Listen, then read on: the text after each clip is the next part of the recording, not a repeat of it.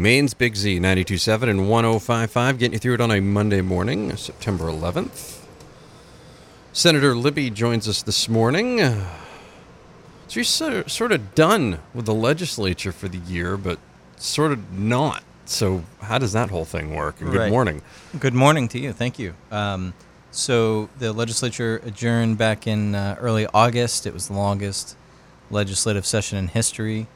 But our work sort of still continues. I serve on a number of committees up there. And so one of the groups I work with is the Government Oversight Committee. And we have been, over the last year or so, taking a look at some of the various tax breaks that Maine offers to incentivize new business development. And we really want to try and figure out if our business tax incentives, tax breaks, and those sorts of things are doing what we intend for them to do, that is to attract investment from outside of the state of Maine so that companies set up shop here and create good-paying jobs. One of the reports we received a couple of weeks ago was on the so-called Pine Tree Zone Tax Incentive Program.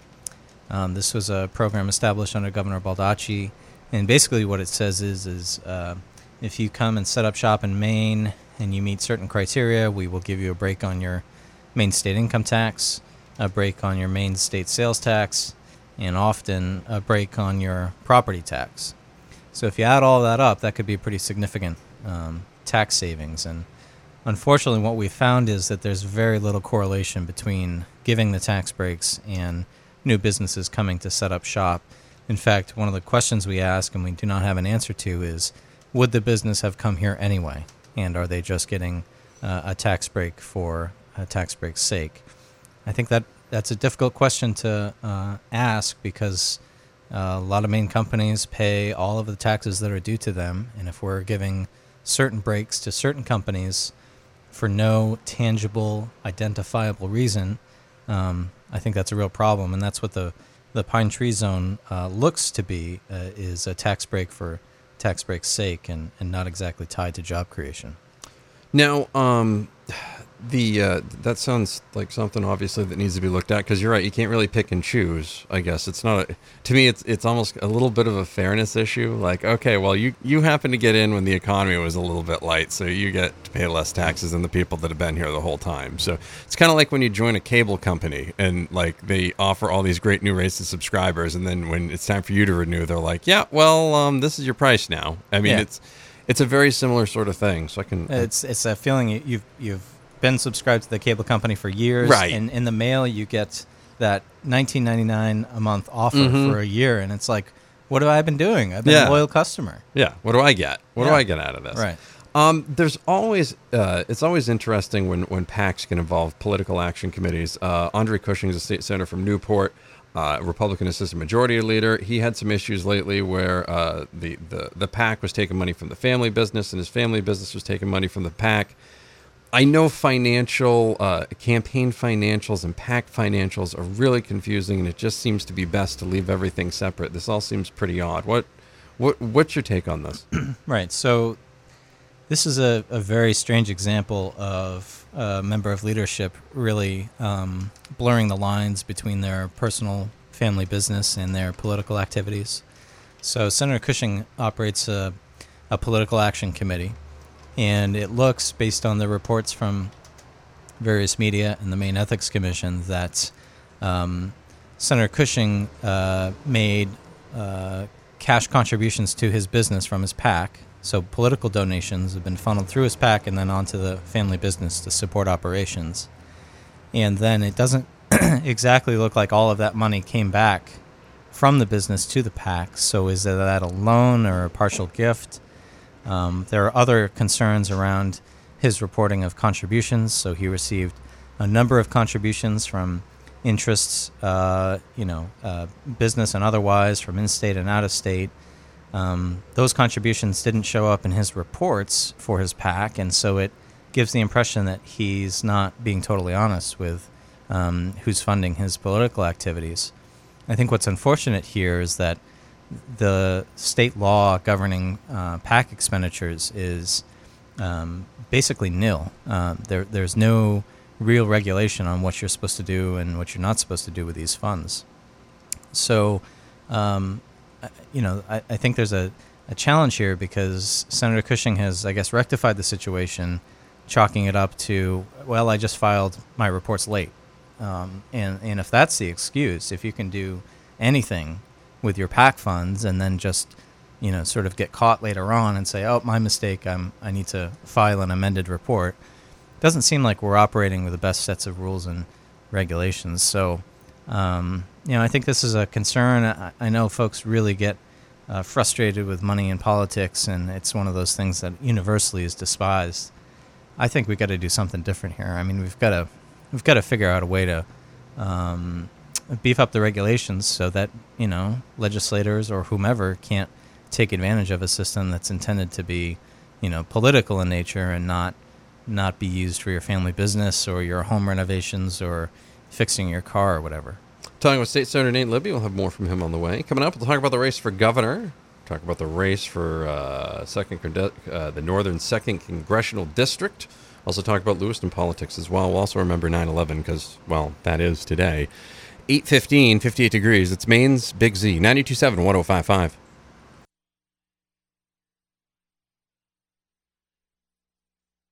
Harry Styles, Two Ghosts, Maine's Big Z, 92.7 to 105.5. Getting you through it on a Monday morning, September 11th. We'll talk a little bit about that on the way. State Senator Nate Libby is here with us. Race for governor is getting started super soon. Number of people who've thrown their hat in the ring here. I like how you've done this. It goes DRIL. It's like you're drilling down a little bit. Let's talk a little bit about some of the folks that have announced or are planning to announce, and it's kind of unofficially, officially that they're announcing. So we've got on the Republican side for many months, Mary Mayhew, the former commissioner of the Department of Health and Human Services under Paula Page, had been the only announced candidate in the Republican primary for governor. Last week, we saw a flurry of activity, though, in Senator Garrett Mason of Lisbon Falls, preparing to announce a run for governor. Tragically, just seriously tragically, his mother passed away the night before he was set to announce his candidacy for governor, a total shock to all of us who serve in the state Senate with him, and we send our heartfelt condolences to him, and a number of us have called, text message, sent cards. The funeral is coming up this week, and so a number of us will be going to that. So in any event, Senator Mason has postponed his announcement for governor. Meanwhile, House Minority Leader Ken Fredette of Newport, a strong ally of Governor LePage, has announced his candidacy for governor. I think it'll be interesting here because both Mary Mayhew and Ken Fredette are going to, I think, try to claim the mantle of staying the course during the LePage administration. And so it'll be interesting to see how Republican primary voters react to the two of them. We would expect Republican primary voters overwhelmingly support Governor Paula Page, so it'll be certainly a battle between those two to see who can get those votes. And then outside of those three candidates, we also have Senator Susan Collins, who's sort of still hanging around there. I think she has indicated that she will make a decision at the end of this month, by the end of this month, on whether she will run for governor. I think for her, it's an interesting calculation. Her seniority in the U.S. Senate will continue to increase, particularly after this next election. I think she will get up into something like the 15th most senior member of the U.S. Senate, which is not insignificant. The last time we had somebody in that position, I think it was Senator George Mitchell. So I think Senator Collins will be weighing her work in Washington versus coming back to Maine, serving as chief executive. She's indicated she's interested in working on some economic development initiatives, and certainly there's a lot more influence you can have on those sorts of things if you are the state's chief executive. And then finally, we've got Congressman Bruce Poliquin, who, I don't know has made any serious signals about running for governor, but is a name that is floated when I have conversations with my Republican colleagues. Interesting. That's very interesting. I'd be very interested if he popped out of that race. Yeah, no, quite a few folks. Race for U.S. Congress in the second congressional district. We'll talk about that coming up. Speaking of Congressman Poliquin, also we're talking about Lewiston politics as well. State Senator Nate Libby joins us each month here on the Breakfast Club. We'll have more with him on the way. On Maine's Big Z.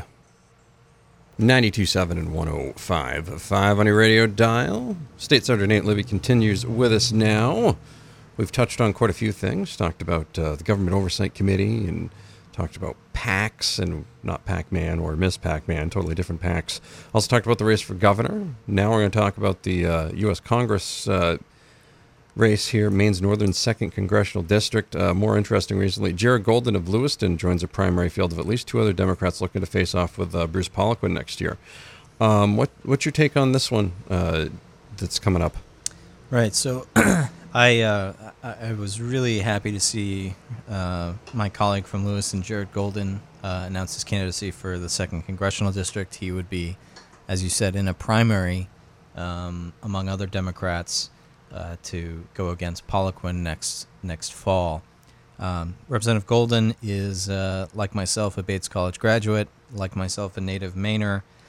He's currently the Assistant Majority Leader of the Maine House, and importantly, he's a veteran of the U.S. Marine Corps, having served in Iraq and Afghanistan. He's got a pretty impressive resume. He's a very decent fellow, humble, smart, well-spoken. So I think a lot of us, particularly in the Lewiston area, are very excited to see him running for Congress. And Congressman Poliquin, on the other hand, I think might really have a challenge if Representative Golden is the Democratic nominee. Congressman Poliquin has taken quite a bit of heat around his votes on health care reform legislation. As a lot of us know, that's a fairly unpopular position to take. Obamacare is part of our political discourse in this country, but when most Americans start going through the various pieces of Obamacare and learning that those are in a position to be cut, repeal efforts then become very unpopular. So I think Congressman Poliquin has some liability when it comes to his reelection next year in terms of Obamacare, the impact it'd have on rural Northern District hospitals and that sort of thing. So Representative Golden, I think, is a pretty strong candidate to take on Congressman Poliquin, but as everybody knows, taking down an incumbent is very, very, very challenging. So it'll be interesting to watch as this unfolds. Certainly will be. That's for sure. Lewiston politics always exciting. Let's start with mayor. Of course, Ben Shin running again. Also, quite a crowded field. I know Shane Bouchard. I know him personally on the Republican side. I've known him for years. I went to school with him, for goodness sake. It's weird. He looks exactly the same now as he did back then too, which is really strange. Let's talk a little bit about that one as folks line up to replace Mayor McDonald. Sure. So it looks like there are three main candidates in the race for mayor. There's a couple others. One is Charlie Soule, who's a perennial candidate. We're not going to spend any time talking about him, but basically there's a strong Democrat, strong Republican, strong Independent in the race for mayor. For the Democratic side, it's Ben Chin. Came very close 2 years ago to winning the race against Mayor McDonald. He's running again. I'd say he's running a much more low-key campaign. I know he's spending a lot of time doing face-to-face door knocking. You start to see his signs pop up over town. And this time around, Ben is focusing, a large part of his attention on the drug epidemic and trying to come up with solutions for that. On the Republican side, just last week announced Shane Bouchard, Maddie's high school chum, is running as well. He's served on the city council for a few years now. I think he is seeking to tap into that conservative Republican block of voters that exist in a Lewiston mayoral election. And then on the independent side, you've got Mark Kayer. He's served 6 years on the Lewiston City Council. He's been council president.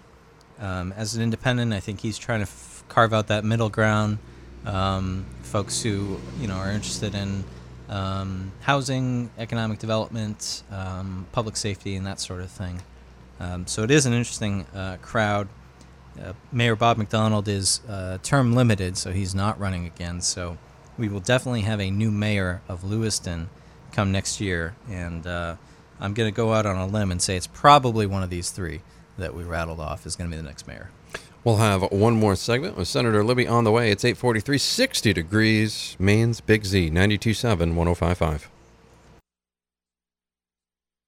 It's Monday, September 11th. State Senator Nate Libby wraps up with us here in the final segment. We talked about everything political I think we can knock out here.